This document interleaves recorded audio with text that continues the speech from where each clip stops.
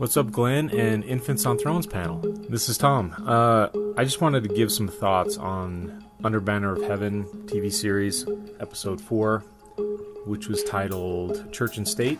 I actually enjoyed this episode quite a bit. I did have some issues, but what I particularly liked was... The thing I hear most when I hear Mormons referenced in any kind of podcast, just in general, is just how kind and nice and, amicable they are. And that's true. And it's a really wonderful quality overall, too. But there's that potential for the passive aggressive. Oh, yeah. and that it can be so cruel, wrapped up in the nicest bow. So your second choice then is, do you really take the power into yourself and no longer let the church have any power over you? Because if you do that, you also forfeit any power you might have had onto the church. I don't know. I mean, I think we're thinking about power in different ways, because to me, the power can't be forfeited, and it never was the church's. They matter a lot to a lot of people. Yeah. And that's the choice that is being made by the people to say, just like it was the choice of me to walk away and go, you know what, I'm not going to give you guys the power here. Like, where does the power really exist then? Does the power exist in them, in this institution that's taken on a life of its own? Or for me that says, no, I'm going to ignore that.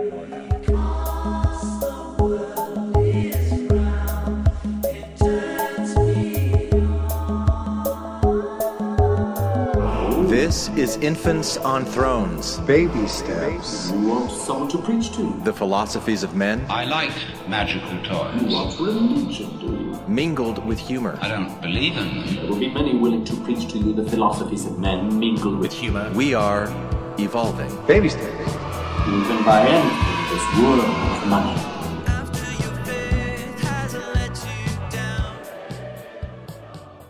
Look for the good in everything. Look for the people who will set your soul free. It always seems impossible until it's done. Look for the good in everyone. We are recording. All right. Hey. So Ren and Jess, how are you doing tonight? I'm feeling good. It's kind of a bummer day because I'm going in for electrolysis on my lip this weekend, and so I've had to grow out my upper lip hairs, which is always frustrating. What? Tell me what is the electrolysis on the lip? So electrolysis is permanent hair removal. Yeah, hair removal. Yeah. Right? Yeah. So they stick a needle in your hair follicle and then zap it. Electricity. Okay. Oh my gosh. Yeah. That sounds really fun. How many times do you have to do it? A lot. I've been doing it for 2 years. Oh my gosh. How frequently do you have to do it in between? So like, how long does it take? I go for 1 hour sessions once a week, every week. Sometimes of course I miss or I have something I've come up, but and so in the time that like I said, I've been doing it for about 2 years. I've probably had 40 sessions or more. Whoa. And I think I've permanently removed probably maybe half of the facial hair that I have. Okay. Yeah. So do you have to do it the same amount of time moving forward? Yeah, I think so. I think it's going to be another 40 sessions. Wow. Wow. That is commitment. Yeah. Seriously. Way to go, Ren. All right, so we are here to discuss. What about Jess? How's Jess doing? Oh yeah, that's right, Jess. How's your electrolysis going, Jess? It's going great. Yeah. I'm all done. Yeah. Yeah. I graduated. No. Thursdays are awesome for me because it's like the weekend. My husband doesn't work on Fridays, so yeah, we get the party started earlier. That's Thursday. cool. Yeah. Nice. Yeah, Nice. very All nice. Right. Cool. Well, we have got a special guest tonight, sort of. So Tom Perry of original Infants on Thrones wanted to join us last week. Wasn't able to, had the flat tire or something, some excuse he made up, I think. Super lame. And then tonight, an even lamer excuse, his daughter has a softball game that he has to attend. I mean, come on, priorities, right? Not that important. But he did record some thoughts on episode 4 of Under the Banner of Heaven, and I know that each of you and I as well have some thoughts. So let's start with Tom. I'm gonna play. I think there's 4 clips that I divided them into. We can kind of respond a little bit to what Tom says, and then launch into our own stuff. How does that sound? Mm-hmm. Fantastic. All right. What's up, Glenn and Infants on Thrones panel? This is Tom. I just wanted to give some thoughts on Under Banner of Heaven TV series, but more exclusively episode 4, which was titled Church and State, because I just watched it last night, and I wanted to join you guys on the panel today, but I had forgotten about my daughter's softball game. But I wanted to give some thoughts on it, because I actually enjoyed this episode quite a bit. I did have some issues, but what I particularly liked was, I like how there's a lot, it felt like there was a lot more backstory to the Laffertys, especially Dan and some with Ron, of sort of alluding to their potential motive. But I would have liked more of the conflict of are we really going to think about polygamy again? Are we really going to think about because that to me is such a very deep thing. If you're a Mormon and then you're going to break away from mainstream, you're going to go more fundamentalist. That's a big shift, and I feel like that I would like to explore that more. I'd like to, because it doesn't happen overnight, and in the TV show it doesn't really explore it the way I would prefer, because it's such a big deal. Because I mean, in a way, I guess it's someone who goes from a law-abiding citizen to then committing criminal acts, like Dan does, where he runs away from the cops and whatever. All right. That's Tom's first comment. So he's happy to see more backstory with the Laffertys, kind of exploring and foreshadowing their motive, and also wishes that they had spent a little bit more time exploring the shift from not being polygamous to becoming polygamous. What do you guys think about that? He's right. Polygamy is a big deal. Yeah. It's not overnight. It doesn't seem like it would be, but I have a feeling we'll see more. And I haven't watched any of the new episode, but I have a feeling that this was just kind of the beginning of getting the ball rolling, getting into polygamy. Yeah. I have watched episode 5. I watched it today. Yeah. And there is more, but not kind of what Tom's asking for, of backstory stuff. Yeah. What I heard Tom say was that I'd like to see the human struggle of kind of weighing the pros and cons, and is this really what we should be doing? Is this not, not just kind of all of a sudden we're in. Yeah, we're in. Kind of.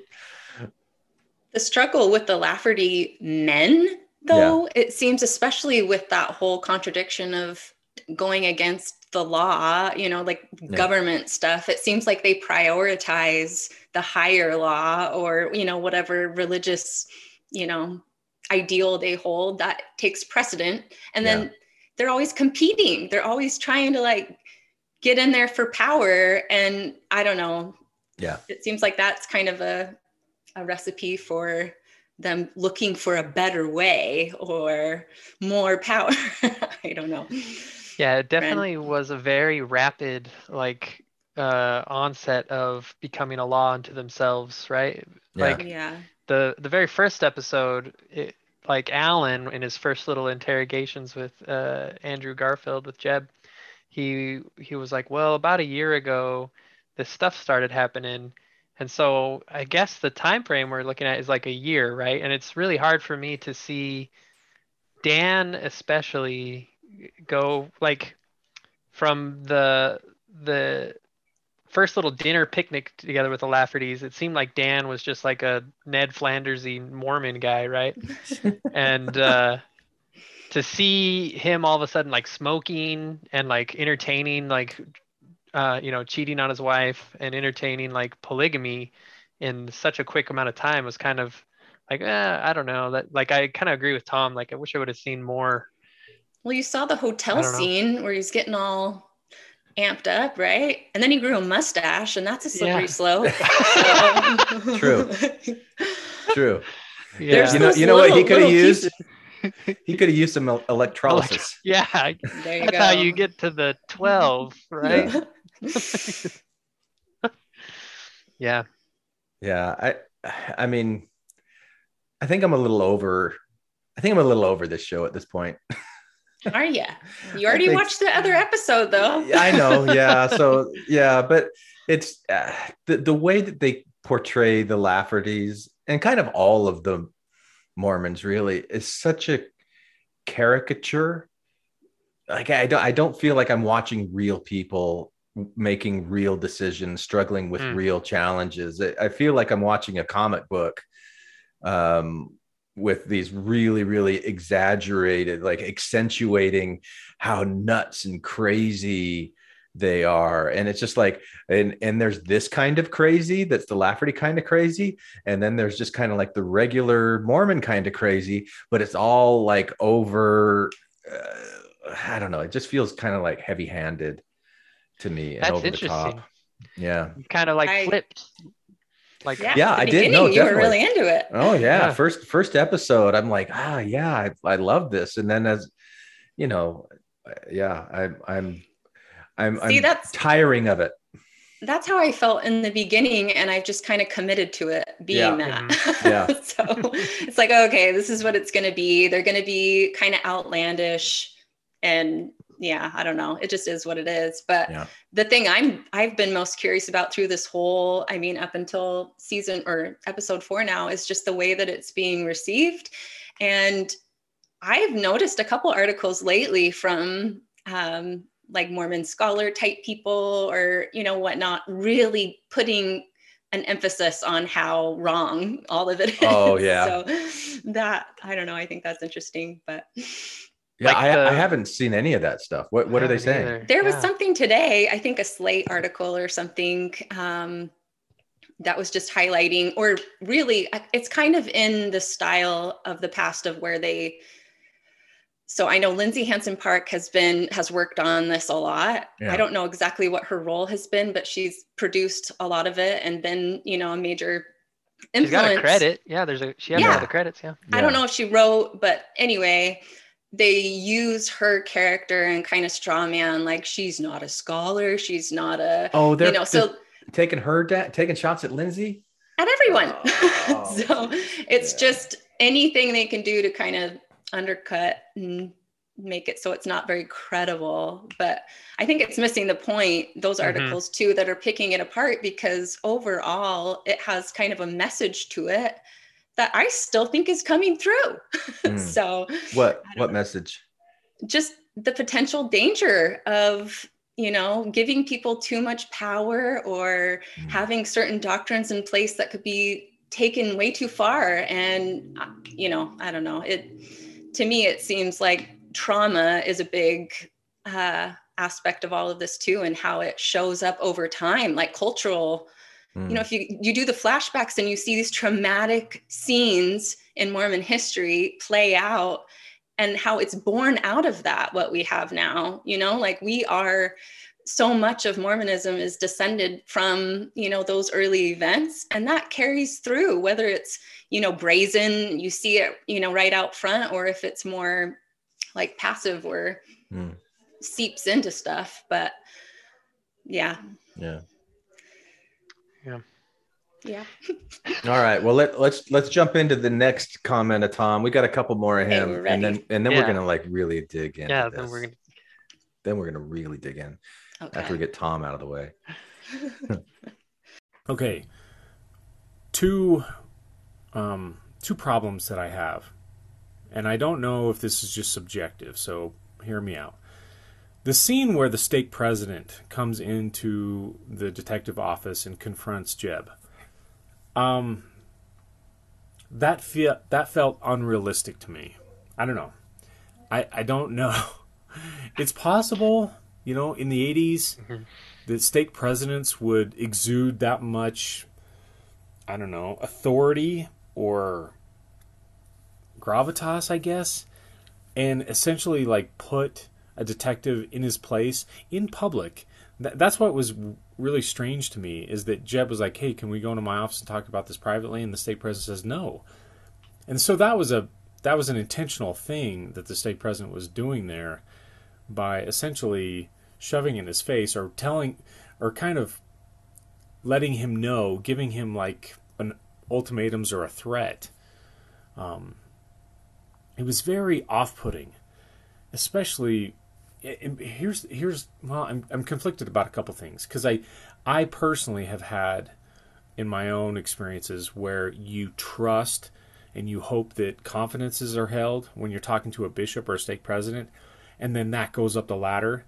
So like if I'm talking to my bishop in a meeting or an interview and I tell him some things, and then I meet up with the stake president and come to find out all bets are off. Like there was no confidences held whatsoever, and I felt betrayed. I really liked the way that was reflected when the stake president was confronting Jeb, saying, I talked to Bishop so-and-so, and he told me about you're asking some very unsavory questions and blah, blah, blah. I did like that, but I just don't... I felt a little off-put that the stake president would confront him like that and sort of like put him in his place. It's like...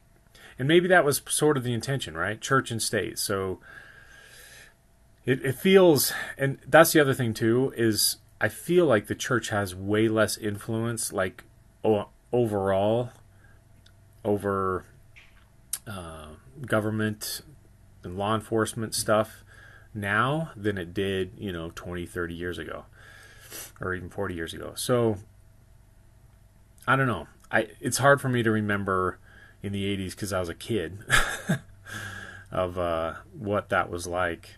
If the church really did hold that much sway. So it's interesting, though. All right.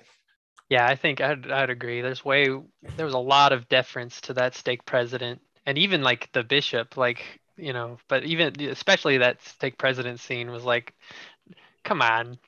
If you see your stake president, like especially in Utah, there's like 10 stake presidents for every gas station. 10 stake presidents for every gas station. I love it. I don't know. How else do you get across kind of that, the largeness of that kind of calling, though? You're not, the show only has so much time. You're not sitting in sacrament meetings, seeing them on the stand, or, all the comings and goings and meetings and stuff that they do. Like there is, as a member, who's the important, who are important. So yeah, I think delivery was off. That would never happen, I don't think, in a public place, but I think it would have been masked in more nice language with, slipping in some threats or reminders of your covenants. Like I could totally see that. Yeah. And I agree with you that kind of the spirit of what they're trying to get across, like they're not making it up, but the applicant or the presentation, the way that they're showing it in the show, it's so exaggerated and so over the top to make the point that this really exists in this culture that it almost, for me at least, kind of undermines it.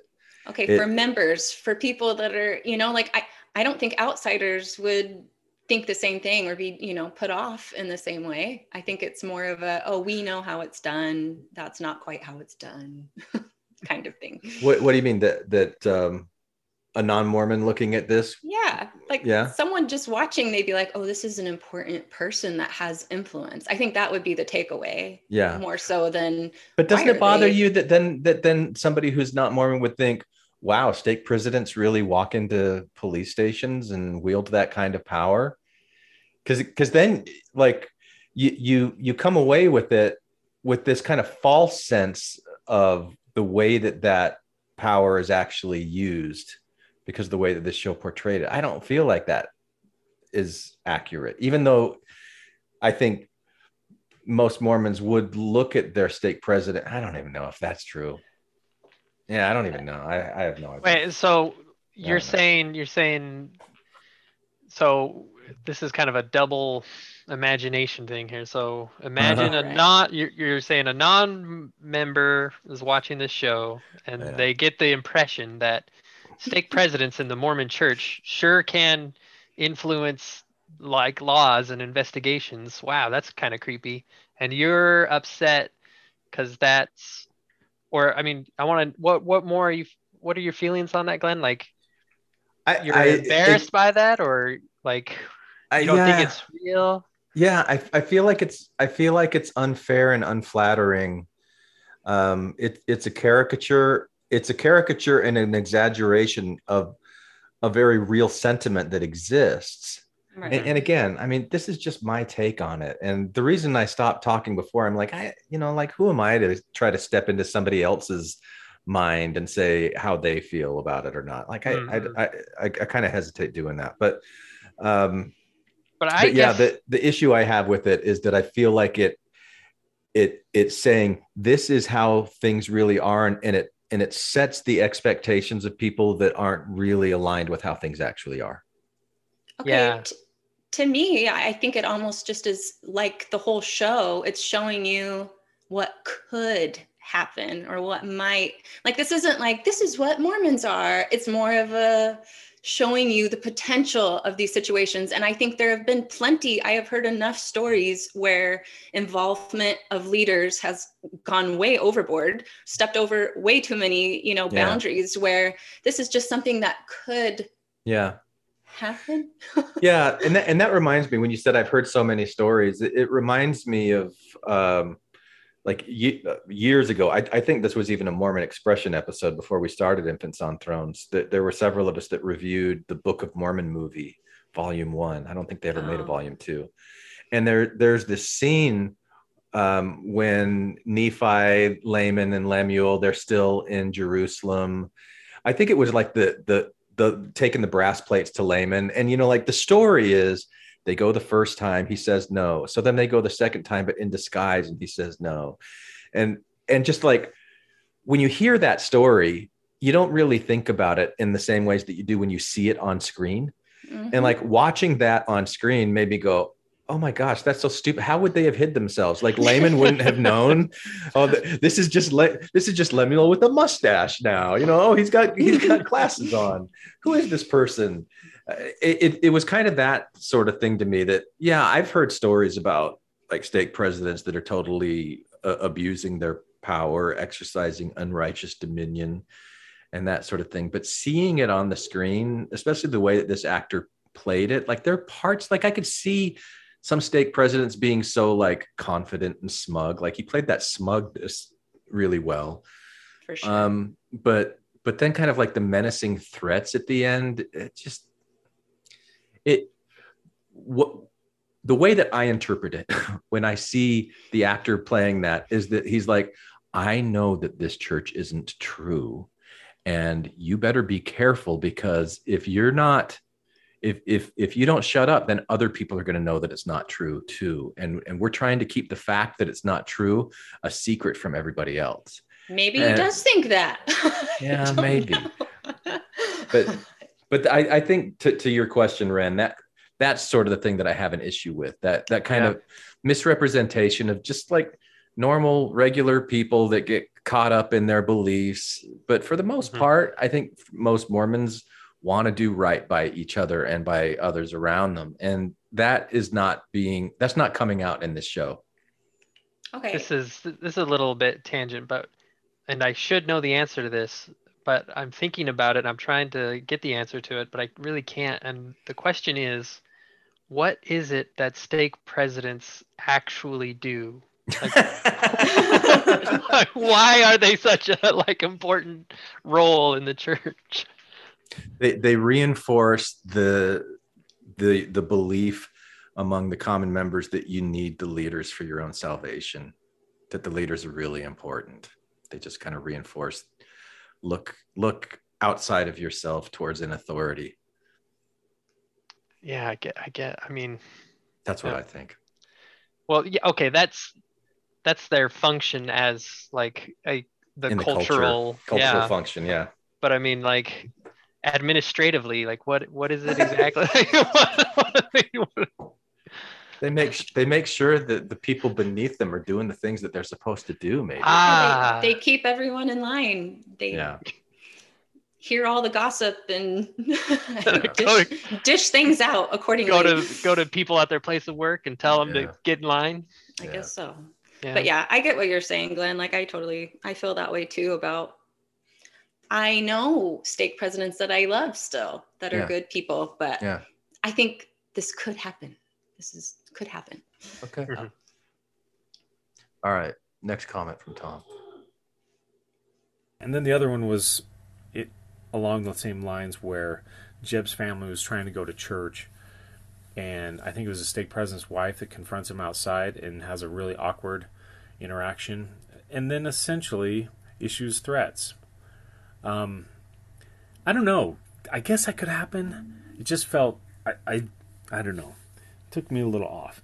If people have stories like that, that would be I would kind of have to take a seat back and say, well, then that was portrayed really well. But it took me out of it just because I haven't had any interactions like that. Okay, that's really honest, though, what he's saying, because I have had experiences like that. Yeah. I have had moments where people have the audacity to come up to you and say, I just wanted to let you know that I think you're making a terrible mistake. Yeah. And that kind of thing. So I thought that character, even though the majority, I think, of members would just ignore that kind of, this ordeal, there are those that will approach you and say things like that. Yeah. It's scary.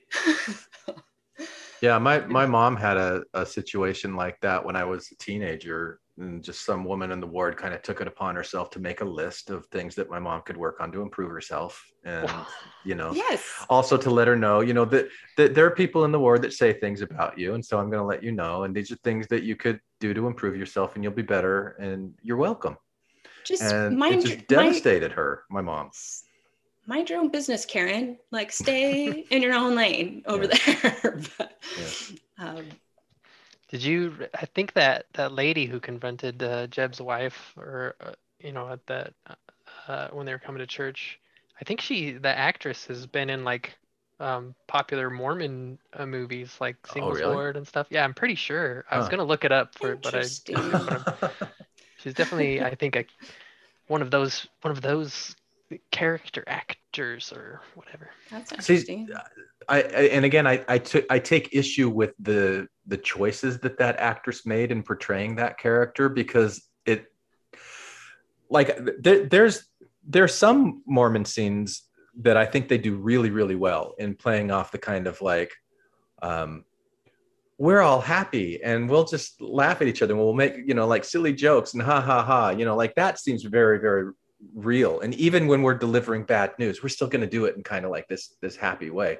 Like hers was very like so over the top judgmental. And like, I get that if somebody comes up to you and says what they said to you, Jess, or what was said to my mom, you would feel like that, but the delivery still might be kind of like, oh, I'm happy. And Here's what I have to say about that, though, because there have been many instances where people have made comments out loud, or I've shown a friend, like, look what someone just sent me. And they'll read it and be like, it doesn't sound that mean. Like, it doesn't sound, but to me, the language that's being used, or, the way that they're hitting on points that only a member would know, there is a delivery about like this very sweet nature, which they aren't doing in the show as much with these moments. Yeah. But I think a lot of people, it would go over their mind, like, there's nothing wrong.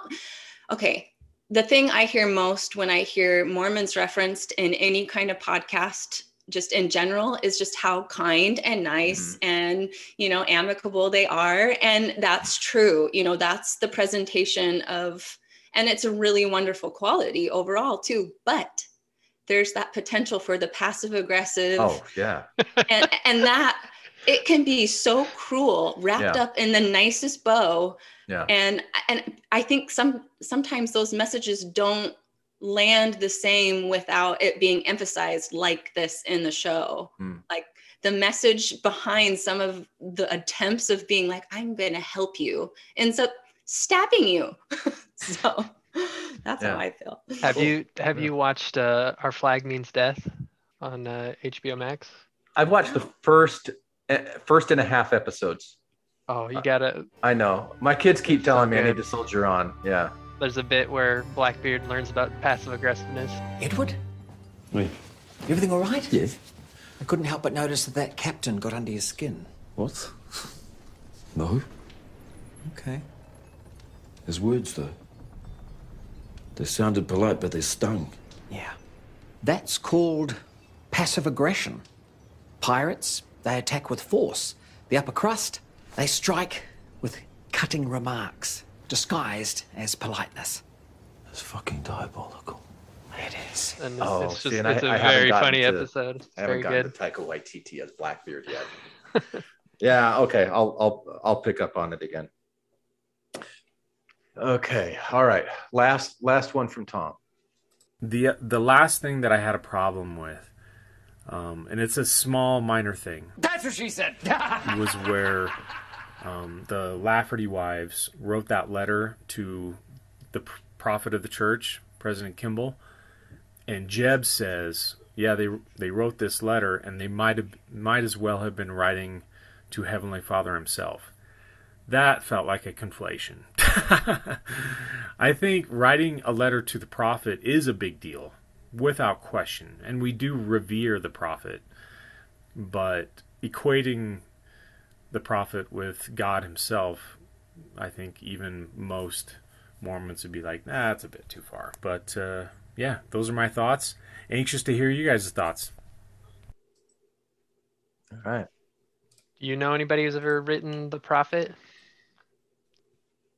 Have you ever written the prophet? My mom wrote the prophet one time. For real? Yeah, well, yeah, she'd made these little like crafts of like the Nauvoo temple and the Salt Lake temple when the Nauvoo temple was getting remade. And somebody was like, I'm going to take this to the prophet himself. And she was like, no, you're not. And he was like, no, I am. I know him. I'm going to do it. And she was like, well, if you are, take him this letter. That's funny. Yeah. Yeah. I get the sense that who was it that wrote the show? Lance Black. Dustin Lance Black has quite the axe to grind against the Mormon Church. And every single one of us have filters that are created from our own experience, and whatever that filter is made from, it's a legitimate filter. So I'm not taking anything away from anybody who has any opinion at all about this. It reflects your experience with it. But I do feel like the times where my filter and Dustin's filter don't align are the reasons why I get like annoyed with it. And I'm like, it seems a little heavy-handed, over the top. Like, is this show, it almost at times seems like it's just an excuse to spew venom about like the stuff that Mormons want to keep hidden, but we're not going to let them keep it hidden. So take this, take that. Now, how do you like it? Kind of feeling behind it. Yeah, I think like Jess said it pretty well, like on our first review, and she was like, it feels like what an ex-Mormon would want to say to somebody like right after they have become an ex-Mormon, And that's the reception that I see in like the groups that I'm in, which I'm not as active in anymore, but I've checked periodically and they're eating it up. Like they love it. And I think it really does speak to that group a lot, or people just in particular that have had a lot of trauma with it, which there are people. Yeah.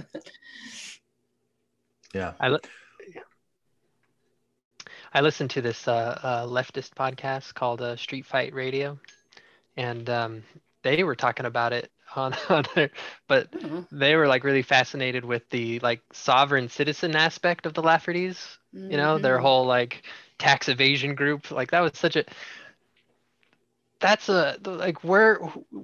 Do you know, Glenn, or is it in the book?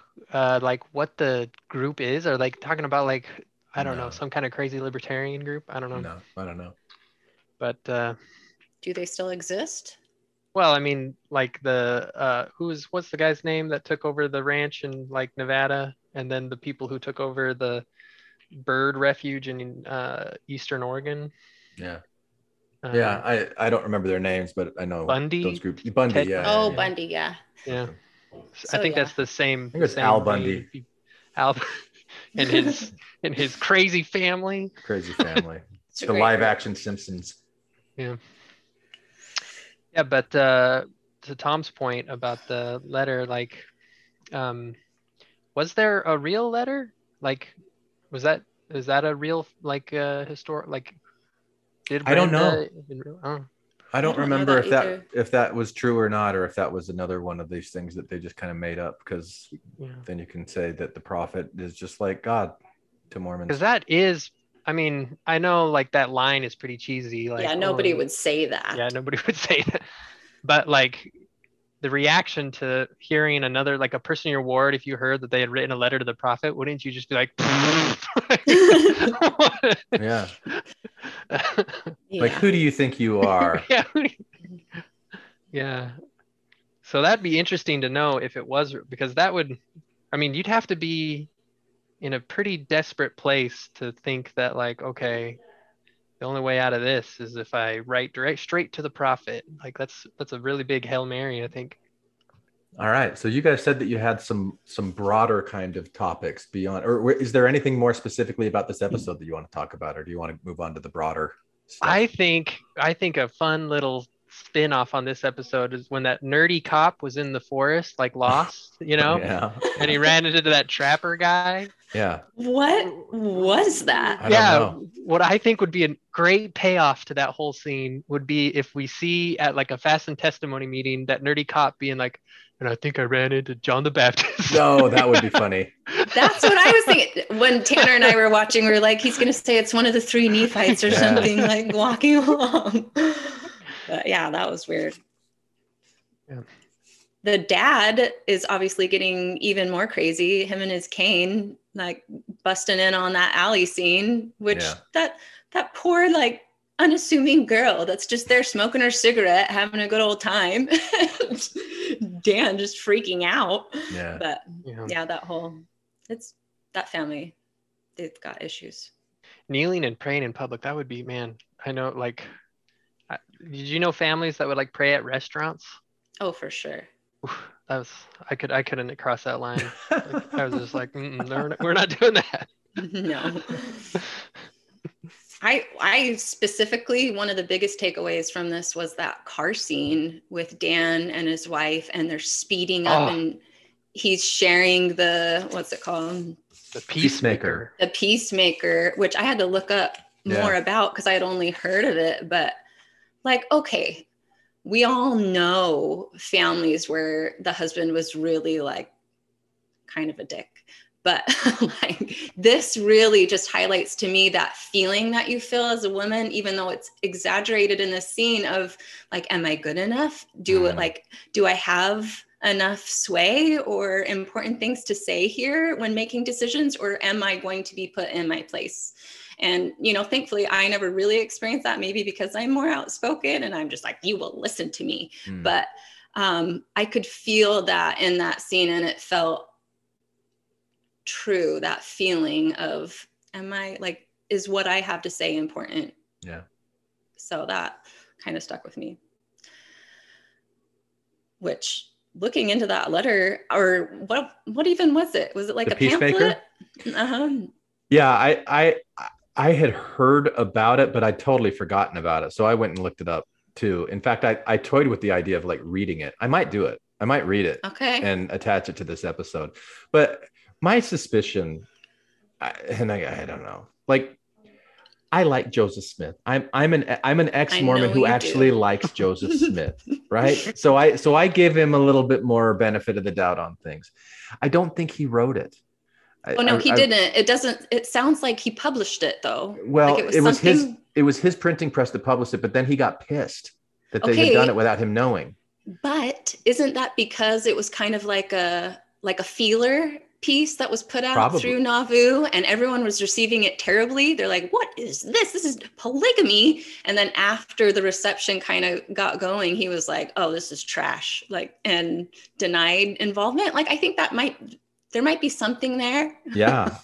I mean, to me, there's no question that Joseph was practicing polygamy and wanted to keep it quiet. And that anytime somebody would come forward, like John C. Bennett or somebody else would come forward and say something publicly about it, which would kind of force Joseph to lie, force him to lie. He had no problem lying, but put him in a position where he had to deny that he was doing this, but he actually did. So I do think that, but because of that, I don't think that he was motivated to write things and then publish it. I think he wanted to keep it really quiet, and there were other people who wanted to publish it and to do it in his name. And when that happened, he got pissed because he knew this isn't going to fly with people. We're trying to keep this quiet. And don't you think there was a part of him though that was like, oh, maybe they'll like it, and then he could not do it so secretly? Like, I don't think his intent always was to keep it secret. He wanted it to be a thing. Who knows? Know, actually. Who knows? Yeah. Who knows? Like, I in trying to understand my own like relationship to how I feel about Joseph Smith, I don't even know why I feel about him the way that I do. But I know that when I was a missionary and I would listen to the Truman J. Madsen tapes, I freaking loved those. And so I think a lot of the way that I view Joseph Smith comes from the way that he was presented in that and the different stories about him and stuff. I think that's kind of stuck with me. But there's also times where I don't know, like if I try to put myself in that situation and think, how would I react and respond, which again isn't Joseph Smith, but it's I think why I feel the way that I do about this. I don't think I haven't seen anything that indicates to me that he really wanted this to be publicly known or accepted. And I think the whole temple ceremony in creating these small secret groups where if you reveal what we're doing is going to be met with blood atonement or these punishments were part of the way that he was trying to spread it but keep it quiet. And I also think that it was other people besides him that were even bigger proponents of it than he was. Not that excuses him or anything, but I think that it was a bigger thing that he got swept up in. But anyway. Well, setting that aside, because he definitely was a complex individual. Yeah. I mean, I do know that the Peacemaker comes back into play with Brigham Young, like going into Utah. He used that to kind of further his promotion of polygamy. But so I know. Anyway, what do you have, Brent? Oh, well, this is kind of related to what you were just talking about, Glenn, because what the kind of broader subject that I wanted to bring up is, and it's interesting listening to you tonight because of the kind of flip you've had on the show, going toward like, because the very first like Infants on Thrones episode you put out talking about it, you talked about how this is a portrayal of like mental illness kind of collapsing in a specific ideology. And you're you've made this comment a couple times about like it would still be the same whether it was like Catholicism or whether it was some other religion or some other ideology, I guess. And what I want to understand is like I see your point there, but it's unsettling inside of me, and I'm trying to understand like what about it is unsettling to me, because I feel like I feel like when you say that, it's a defensive kind of thing of like, hey now, Mormonism, is it's not any worse than any other religion or ideology. Why is that important to you? Or like, why Yeah. you want to get that point across? Because I want to really get to the root cause of, like what is it that is the problem here? The problem here was, Dan and Ron Lafferty thinking that it was okay to take somebody's life, right? They got to a point where they were so insensitive to another person, and they got so much into anger or their own pride. So I really want to get to the root cause of what that thing is, and then you can look at all of the things that contributed to it in this case, because they were born in the time and place that they were surrounded by the culture that they took the items of the symbols that were around them to get to the place that they got to. But if you're trying to place blame and say, well, see, it's Mormonism then, and Mormonism is what creates the problem, I feel like you're missing the point of like, there's other people that get to this place. That's not really the root cause. And I think that's it. I feel like it's missing the point, and it starts going down rabbit holes that then, like, if I'm acting in a way that's like Dan and Ron, but it's not Mormon ways, I don't know. I can't articulate it very well right now.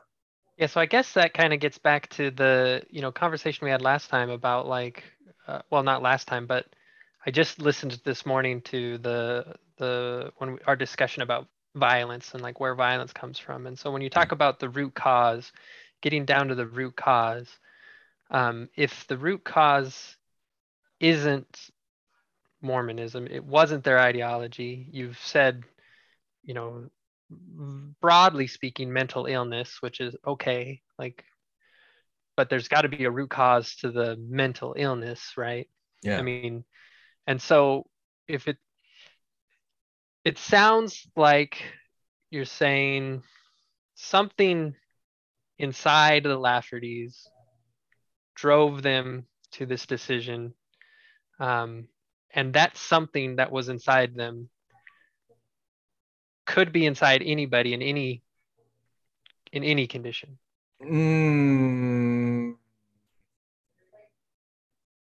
Could be inside anybody in any condition, I guess it could be, but let's try to identify, like, what was it that was in them? What is the thing that we're talking about? Yes.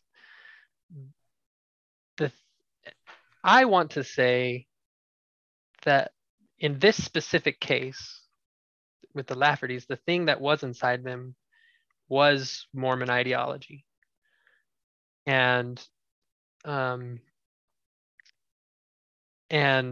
not all Mormon ideology, only a select Mormon ideology. Yeah, true. That's true. Only like the parts that they chose. Right. The parts that fit, the parts that validated whatever it was that inside them that needed to be validated by these external stories and symbols. So what, yeah, which brings us back to that. So what was it inside them that needed to be validated? I think from watching the show, I would say part of it is that they were never loved by their dad. They were really never, they never experienced love. They always had this like deep wound of, I'm not good enough. And they couldn't accept that. I am good enough. I'm not good enough. I am good enough. And then I got to prove it. And so with that wound, they were attracted to those kinds of things that, I don't know. I'm talking out of my ass right now, Ren. I don't really know. Yeah, I think that's definitely like how the TV show is portraying it. That this lack of love from their family, kind of, I think, or lack of acceptance from the community around them, feeling like they should have something that the government's taken away from them, and that they're, like, I don't know all of the things. I don't know who they were. I don't really know what formed them. Right. But the same types of forces that formed them and that would attract certain parts of Mormonism into them, I think they would have found equivalent parts of other cultures to support and justify whatever what's going on inside of them. And and Mormonism's got it. It's there. But again, it's not fair to call it Mormonism because it's only a slice. It's only a small slice of Mormonism that they're grabbing onto to use as justification. Why is it not fair? Yeah. Because it's not including like love one another. Does it have to? Okay, but I guess my question then would be, how would you define acceptable Mormonism to portray? It's like there's so many different variations and they're all equally their own take of Mormonism. Like I know that's something Lindsay Hansen Park talks about a lot because she's done a lot of work with FLDS and some of those more on the outskirts. And that's something they run into a lot is like, you are not really Mormon, or your experience is not a real Mormon experience. And of course it is. Of course it's their Mormon experience. And just because it's not the whole expansive experience doesn't make it less Mormon. Right. But I guess if you're making the statement that says that Mormonism is a breeding ground for dangerous people, Mormonism there is a lot that's in there. Well, that's like saying politics is a breeding ground for dangerous, exactly. So follow that. So what does that tell you? Like how helpful is that to say that politics is this, or our education system, or economics, or capitalism? To me, it's very helpful to highlight those shadowy parts, because then it helps you bring that into awareness when you're moving through it or you interact with it. I agree. And you said shadowy parts. So what are the shadowy parts of Mormonism that are dangerous for breeding grounds, instead of just saying Mormonism? Okay. Toxic the shadowy masculinity. Parts. Yes. I agree with you. Stuff. And it's those kind of subjects that are highlighted more prevalently in this kind of culture, in this kind of religion, where other religions, other groups, systems have different things that are highlighted. Right. So you've got within the teachings of Mormonism enough to support toxic masculinity, but you also have enough to not be a toxic masculine asshole and still be a good Mormon. I don't know. I think that's where I don't know if that's true or not. Really? Yeah. So you think that all Mormon men are toxic? I think that the inherent structure of Mormonism is toxically masculine. Promotes that. Is that? Okay. Yeah. I mean, it's, look at the structure, the power structure of the church. Where is the matriarchal influence? Where's the power in anything that a woman does? It's nothing. So that hurts to hear. Do you feel like that anything that you did in the church was nothing? There's a difference between having influence, which everybody has some sort of influence, and meaningful influence, decision-making influence. Yeah, I definitely felt that. I knew in meetings that I had, whether it was, I was in a couple presidencies when we would get together. I knew if I had the experience where I would bring an idea to the table and have it dismissed and then brought up from someone else that was a man. And so there's enough of us that have lived this experience of, okay, I have say, and I know I'm important and I'm doing work that other people don't really want to do, but I'm not getting the kind of credit I never will that a man will get. And that's everywhere. That's not, I don't think that's just a Utah thing. I think that's a cultural thing. And everyone will feel it to varying degrees too, depending on, their personalities or how they feel validated. I don't know. When you say a cultural thing, do you mean Mormon culture, or do you mean like Western culture in general? Like, It expands to Western, but I think specifically Mormon culture. I think Mormonism is heavily influenced by, Western ideals. Yeah, it came out of it, and the whole patriarchal gender inequality thing. Do you think it's getting better?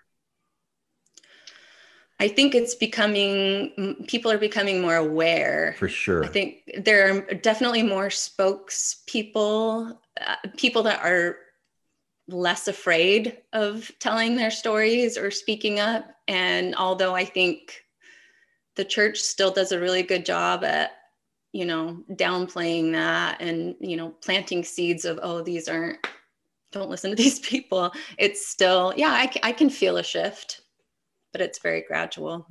What would help move that shift along? Go ahead, Ren, if you want to. And this is, I want to, the kind of broader topic and why I wanted to bring this up is because I feel like institutions and ideologies are kind of creatures unto themselves, right? And sometimes when you're in a really big organization, whether it's a religion or like a company even or something, the organization itself has to survive. And so it's almost as if everybody in the organization, from like the president down, is kind of a subject of the organization and are just kind of manifesting the organization's will, right? Whoa. And yeah, but in Mormonism, it feels very much like that there are 15 men who can change it at any time they wanted, right? Like that's what you're taught as like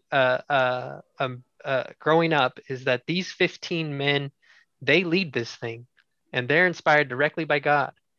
And if they could change it tomorrow and make it better, right? But they don't, right? And we are all left here scrambling, asking these questions about like, is it getting better? Is our definitions of progressivism or like progress or like a better humanity, why aren't they moving towards that? Why aren't these 15 men changing the direction of this ship, right? And they might be trapped by the institution themselves, right? But I will give them credit because they did try to reverse racism, right? Like you think about that in the the priesthood ban and the reversal of that. Like, yes, it took them 15 years to get there, but they did do it.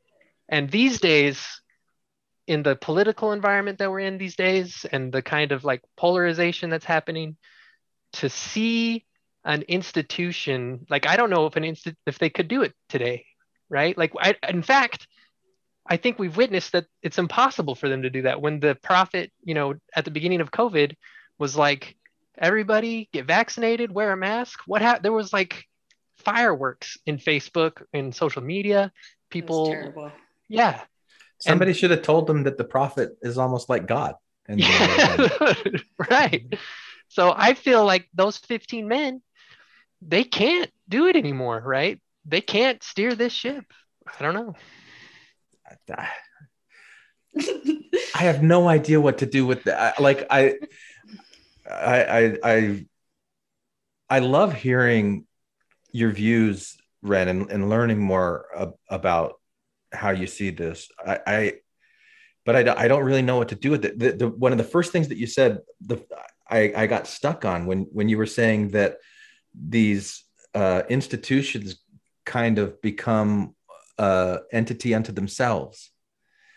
But then but then you said that, but these 15 men could change it if they wanted to, because like my first thought when you're saying that it's like it's an institution or an organization, it's all made up of people.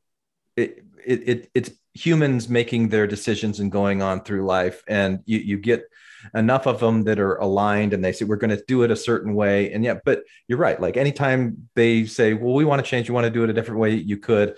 So I don't know about that. They take on the life of themselves. And yeah, I don't know what to say to that. I've turned I don't give a shit about those 15 men. They have zero power over me or my life.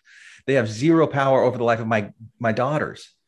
They just don't matter unless you're of the mindset that they do. Which they matter a lot to a lot of people. Yeah. And that's the choice that is being made by the people to say, just like it was a choice of me to walk away and go, you know what, I'm not going to give you guys the power here. Like, where does the power really exist then? Does the power exist in them and this institution that's taken on a life of its own? Or for me that says, you know, no, I'm going to ignore that. You guys want to excommunicate me? Okay. I mean, you don't, but fine, whatever. Like, I'm done playing your games. I don't recognize your authority over me or my life or the life of my kids. And, you know, it just isn't. So you guys want to steer the ship of whatever it is in whatever direction you want to go do it. Go ahead. Fine. I'm going to steer my ship. I think one issue that I take with what you're saying right now is that with choices, you know, making it sound like you had a choice, they have a choice, you chose to walk away. Is this really like a choice of full consent though? I mean, if you have no idea what other options are out there, this is your world. I don't think it's set up in a way where majority of members really feel like it's a choice. Yeah. Well, I don't know that. I mean, again, I don't know how to speculate for how most members feel with it, but there are you're free to choose, you know, like I'm thinking about this Kenneth Cope song at EFY when I was a kid that was, you're free to choose. You know, it seemed like it was a free agency and choice was a big thing, even though you really only should choose this thing. But like you chose, Jess, what was the process of you choosing to leave, or do you not see it as a choice? Do you feel like you were kind of compelled to, because your shelf got so heavy that you couldn't hold it up anymore? Because I've heard people describe it in different ways. Choosing to leave or choosing to join? Like whether it's a choice or whether it's not a choice. Well, it's to me, I would classify it as a choice, but I only have whatever options are in front of me. So for me at the time, you know, making choices along the way to widen my perspective, broaden other choices. But I don't know. Speaking to the leadership though, I definitely think it's more of a thing now, because I do too have compassion for even the highest up men, because it does feel to me like a system that's put in place where the 99 matter more than the one in the grand scheme of things. And that to me is probably where I take issue with it at all, is just the fact that they want to promote the idea of, you know, Christ's message of going after the one, but it's obvious that they don't really do that. So I think they're in a pickle, and you're left to kind of keep the masses happy and keep the ball rolling. And, you know, I don't envy that. So I don't know. Are you happy? This is a really difficult question, I know. Are you happy with the decisions that you made to leave the church, and you're happy with where you are in your life? Not saying that everything's perfect, and you know there aren't, you know, but like how are you doing with these choices that you've made? Yeah. I mean, overall, I don't know if it's happy though. Like, I don't know if I'd use happy. It's just, it is. This is where I am. This is where all of my little choices and all the directions that I've turned have brought me. It's, there have been moments where I've looked back and thought, oh, that was really comfortable. Like, I miss that. Or especially if I hear stories of friends that are still in, or family members that are suffering, like that hurts. But I also know they're on their own, path of choices and twists and turns they're going to take. But I don't know. I'm not one of those that's ever been like, oh, I'm so much happier now, because I think that's an illusion. It's not.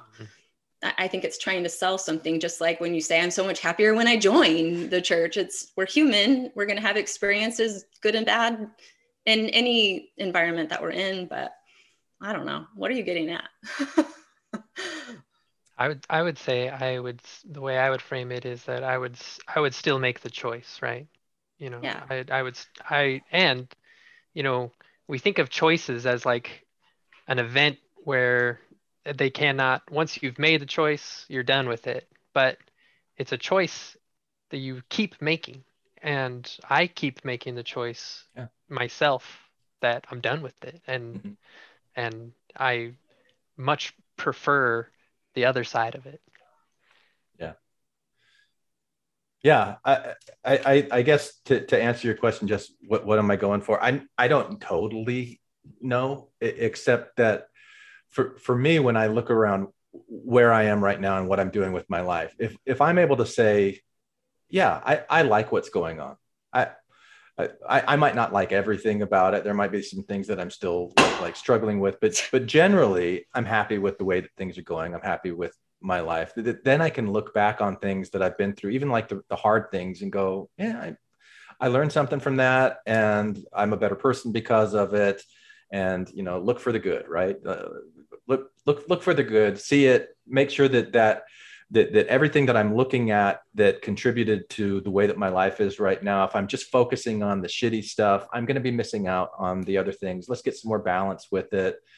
I guess that's kind of where I'm coming from, but I don't think about what the church is doing wrong and what the church needs to do better anymore. Okay, but what about the people? Don't you associate with anybody though that still that is struggling? Like, is there anyone that in your circle, like, and that I'm not saying I don't live in a state of like anger or frustration. It's more of I get reminded, and this show reminds me of a lot of the trauma that happens. And so to me, it's like, I can't just leave. There's a big enough part of me that feels like, because I've been through this, I have an extra space of compassion in my heart for whatever anyone's going through. And to just say, oh, it doesn't bother me anymore. Like that it feels, I don't know. Yeah. Entitled. Yeah. Dismissive a little bit. Yeah. And I don't want to be dismissive, but I truly believe that every single person has this transformative power, and that the way that you see the world is the way it's going to show up for you. Yes. And that's very helpful. Like that's a very helpful tool that you have grown and used. Right. So. Right. And so I'd like to help others to see you've got this power too. You've got these tools too. And so but first you have to look at them where they are, right? I do. Okay. I do. And like, especially when I'm working in coaching and I'm working with somebody and we talk like, where are you at? Let's talk about where you're at. Let's talk about what's going on. Where would you like to be? What can we do to get where that is? And when the stories are all about the things in the past that are bad, like, okay, all right, let's talk about that as long as you need to. Okay. Where is it getting you? You're heard now. Here's what the problem is. Now you're creating these neural pathways that just reinforce these stories over and over again. And you get these dopamine hits because you're sharing them with other people who are telling you, oh yeah, me too. That's good. That's great. But it keeps you in this perpetual loop where all you're seeing now is this victim mode, and you're not seeing your power. You're not seeing the power that you have to make those changes and to free yourself from the psychic bondage that the Mormon church had put you in by making you think that you didn't have power. Yeah. And like those situations where you sat in and you've got a great idea and people don't hear it. And then some dude comes and claims it and they're like, oh, that's a great idea. Like, what did that do to your sense of yourself? Like, and how do we reverse that? And I think you are reversing it. And I think you have reversed it because you recognize I don't want to be in a place that is treating me like this. So I'm not going to be. Right. Yeah. You're right that like everybody has that power, that transformative power within them. And getting, like, helping people with that it's not something you can, like, you can't will that onto somebody, just, like, No. and No, you can't. It's really,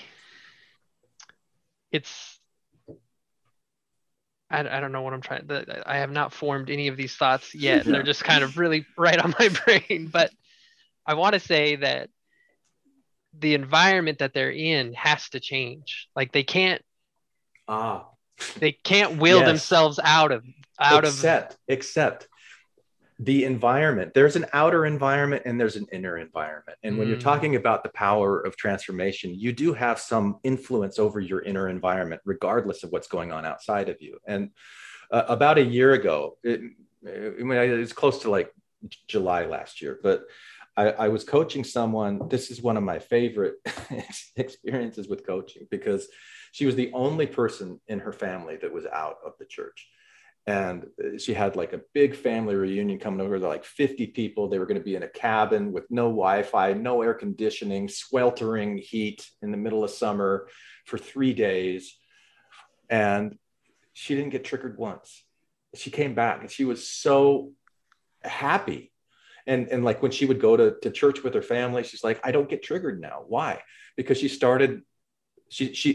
stopped thinking about the things that they're saying that hurt her and started thinking more about like, I wonder what's going on. I wonder why they're saying this. I wonder what's behind the words, what's behind the symbols. And she was just more curious and she knew that she loved them.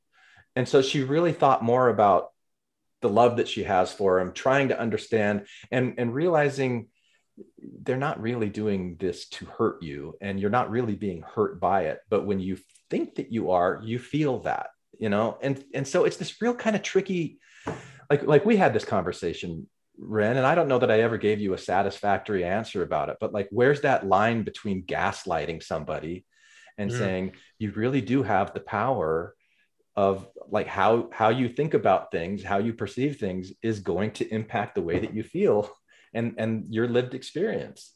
So you do have responsibility here.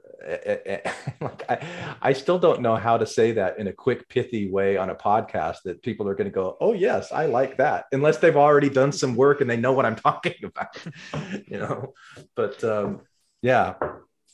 So I think that's where I'm going, aiming for, Jess. Yeah, it sounds like one thing I hear you saying is it's more a matter of living in that state, like staying in that. Like you don't have issue with people purging some of the trauma and working through it. And to me, this show feels a lot like that, whether it's, motivated by the director or creator or just this community of people that are traumatized, but bringing it to light, surfacing this, like allowing people to see their experience kind of lived out, maybe just chunks of it resonate or not. It feels like that stage of healing almost where you're like, this is what happened, or this is how I feel. And then hopefully, people will find people like you, Glenn, and other people that can give them tools to build upon, what you do next. But yeah, this brings us to the second choice, right? So your first choice is, are you gonna stay with this church or not, right? Are you gonna be in there? Are you gonna leave? Because Glenn, I feel like what's kind of kicked us into this conversation is that question you asked Jess about 15 minutes ago of like, do you think it's getting better? Gender inequality. And what I meant by that was in the world. Oh, you meant in the world. I just meant like the overall, because I don't give a shit about the church. I'm not talking about just like, do you think that conditions in the world, the way that people treat other people in general is getting better. I think we're working through a lot of shit because the nature of social media and the internet is bringing things to light that were hidden. And so as these things are coming into light, we're more like, no, we're not going to put up with this anymore. We're not going to put up with this anymore. And we're going through these growing pains. But I do think as a result, things are getting better. Like people are like more on guard, even if they resent it. Like, oh, I can't say that. It's just a joke. It's not a but I can't say it anymore. Okay, fine, good. Let that die out. And then the younger generations will come in and, things ebb and flow, like cultures ebb and flow. They go up and down.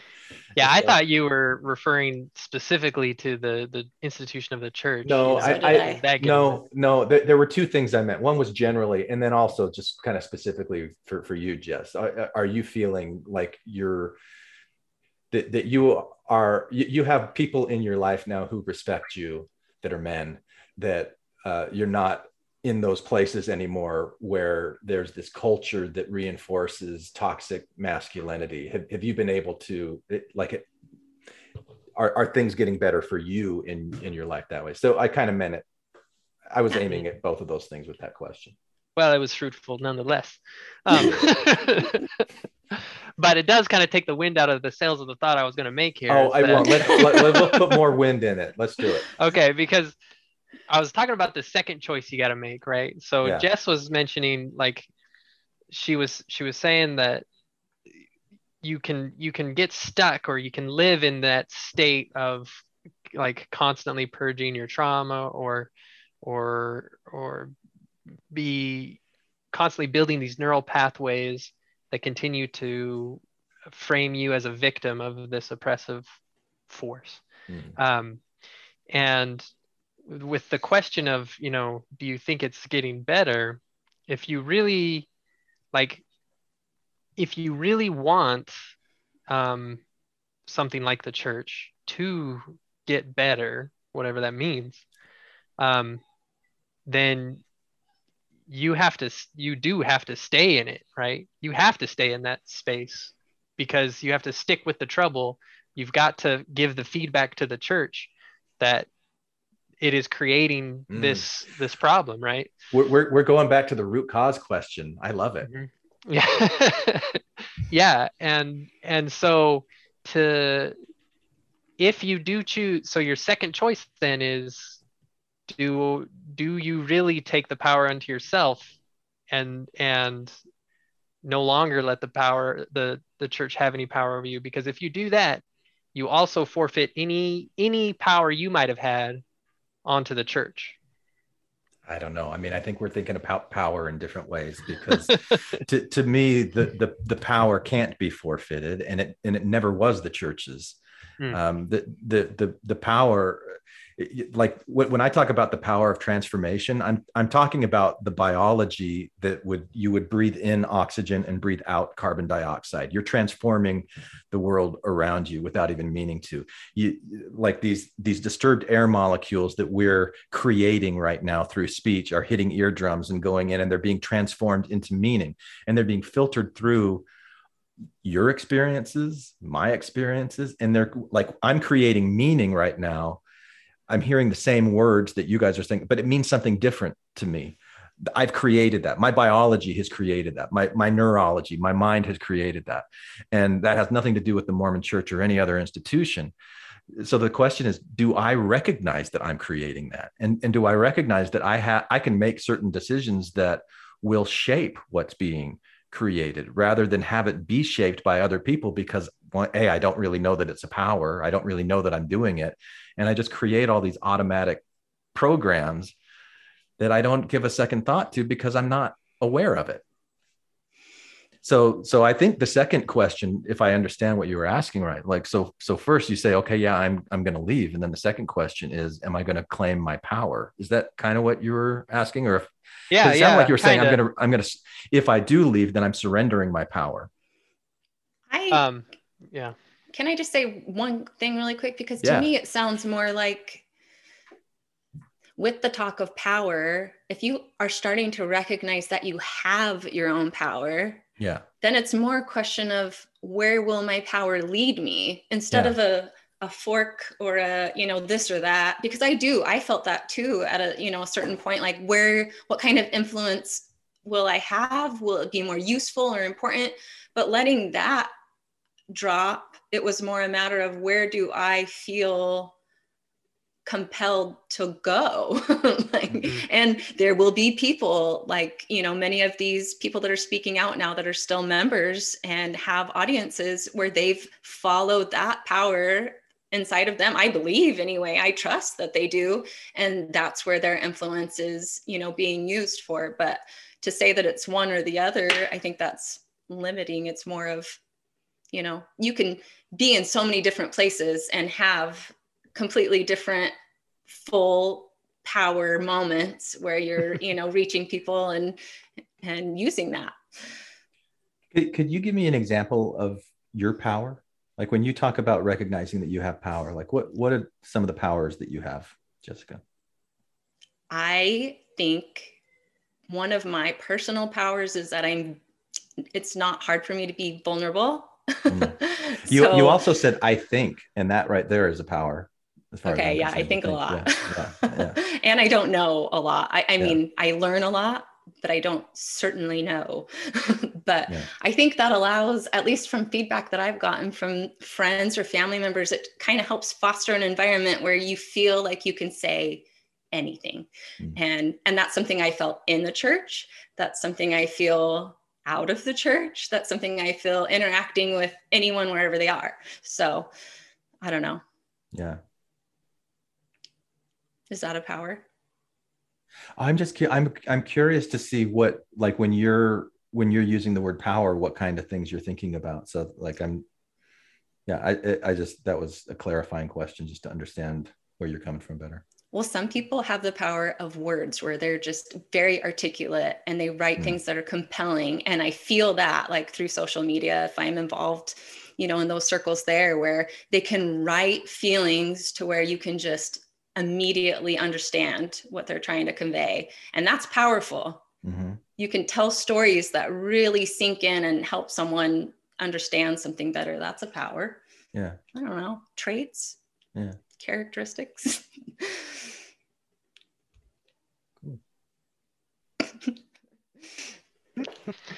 This is a good talk. This is a lot of fun. Yeah. We got down and dirty on this one. Yeah. Anything more to wrap up episode 4 of Under the Banner of Heaven? How many episodes are there going to be? Is there like 7? 7? Okay. Well. Yeah. What did you think of the? I think God's going to rest on the 7th one. Oh, there you go. A break. Stupid. That was dumb. That was a bad use of my power. Well, I want to hear what you guys think about the scene with Joseph and Emma, like towards the end. Oh yeah. With DNC 132 playing out there on the screen. Mm-hmm. Like, I mean, obviously we have no idea the conversations in between there, but it was fun to kind of see, especially Emma and her power kind of be like, wait, what? It's like, he's going to destroy me? God's going to destroy me? Do you remember who I am? Kind of thing. I love that line. He was in like full suit then of like, I'm president. Like, I don't know. I thought that was interesting. Yeah. And I loved her like, I was there, Joseph, when you translated the plays. That was wonderful. Yeah, it's another example of where the choices that are being made in depicting these things aren't the choices that I would make, but I don't know what, like, that's not realistic. Who knows? I don't know. I don't know. You would have Joseph Smith putting his arm around Emma and giving her a back rub and like telling her, like, everything's gonna be okay. I think I would put my arm around Emma and give her a back rub and not step out with the Partridge Sisters. But I don't know I don't know how I would depict Joseph and Emma in that scene, but like watching him close his eyes and channel God. Yeah. That was a little something. That was a little disturbing. What? Totally was. But see, for do more you than one see reason. I bet. the parallels though with this like this historical story and then the Laffertys? I really see them tying in the progression with Joseph and seeing Dan go off the rails. Like you see this power play dynamic between couples, especially in this episode. So and I guess the going back to that kind of root cause conversation that we had again before, if you're looking at this and you're going channeling, okay, so channeling is the problem. If anybody claims to be channeling, run. Like, oh, really? Is it channeling that's the problem? Or is it the message itself that's a message of exclusion rather than inclusion, that's like stripping somebody else's power away instead of empowering them and encouraging them? Is that the problem? Like, what if the channeled message was coming through and saying, love, be compassionate, and like, don't take things too seriously. You're all unique. Accept each other being unique. Is that an evil, wicked channeled message that then you should be suspicious of? So those are the kinds of questions, quite personally, like for me, I'm like, like, what is channeling? What is this whole thing? People should be nervous about it. I don't know. I don't like the way that it casts with such a broad brush these kinds of aspersions on other things rather than on the actual message itself and what it's doing. Yeah, but you can't have a good drama that's just like the message of. I know. That's why the things that I want to have happen in dramas never happen, because you need to create your own. Create your own show. But it's all based on conflict. Channeling. Yeah, right. Like no drama in a drama isn't a very good drama. That's right. Like everybody's just getting along and like happy with each other. Nobody wants to watch that. What a sad state of the world that we're in. Nobody wants that. Yeah. But they're using that as an example. They're using channeling to show the authority that's injected into that thing. Yeah. Just like a lot of these other things, prayer can be wonderful and beautiful. Channeling could be wonderful and beautiful. But when you put a stamp of what I say goes, then, but it makes you look, I don't think it necessarily turns you off from any of those other things. It's just look at what it could do in the wrong kind of context. Yeah. So, which could be said of anything. It's like I had this conversation. I don't remember who it was once, but it was around some Sam Harris stuff about. I think it was in response to Letter to a Christian Nation, and the way that Sam Harris would just kind of like deconstruct how poisonous religion is. And I'm like, okay, so by that same logic, no one should ever eat food, because people do die of food poisoning a lot. And there's danger. You never know if you're putting something in your mouth, if somebody's put poison in it or it's rotten or not. So we really should just go to like supplements and vitamins that have been pre-approved by everything and just get rid of this whole thing where we're eating food. And it's that kind of misdiagnosis of like, it's not really religion that's the problem. The problem is when people are trying to strip away other people's rights in the name of, I'm more powerful than you because of God or something like that, But anyway, that's just where I've landed on this stuff. I know a lot of people see things very differently. It's cool. I like it. I think it balances things. Oh, thanks, Jess. Yes. Appreciate you. Now I want to like reject all your ideas and then claim them as mine, just as a joke, but that's not gonna happen. I won't let that happen. Right on. Okay. Any final words, Ren? No, I gotta go talk to my dog. Yeah. All right. Well, thank you guys. Yeah. Thank you. Good night. Good night. Put down the weapons that you use against yourself. You don't need them anymore. Lay down the weapons that you use against the world. We don't need another war. Put down the weapons that you use against yourself. Hi, this is Hillary. Matthew, Ryan, Carol, Keith, Ashley, and I like to play bingo online while listening to Infants on Thrones. You can comment on this episode on the website, infantsonthrones.com. And if you really like what you hear, give the Quorum a 5-star rating and write a short review on iTunes. I did. Anyone for the closing prayer? My worst crime is an inside job. Dark thoughts taking over like an inside mob. I tune into the scene between the eyes and take a breath. Thank you for listening to Infants on Thrones. I sit still and watch the thoughts float past me. Never mind the future, never mind what the past be. I like to jump and let the universe catch me. Free fall, watch the beauty blow past me.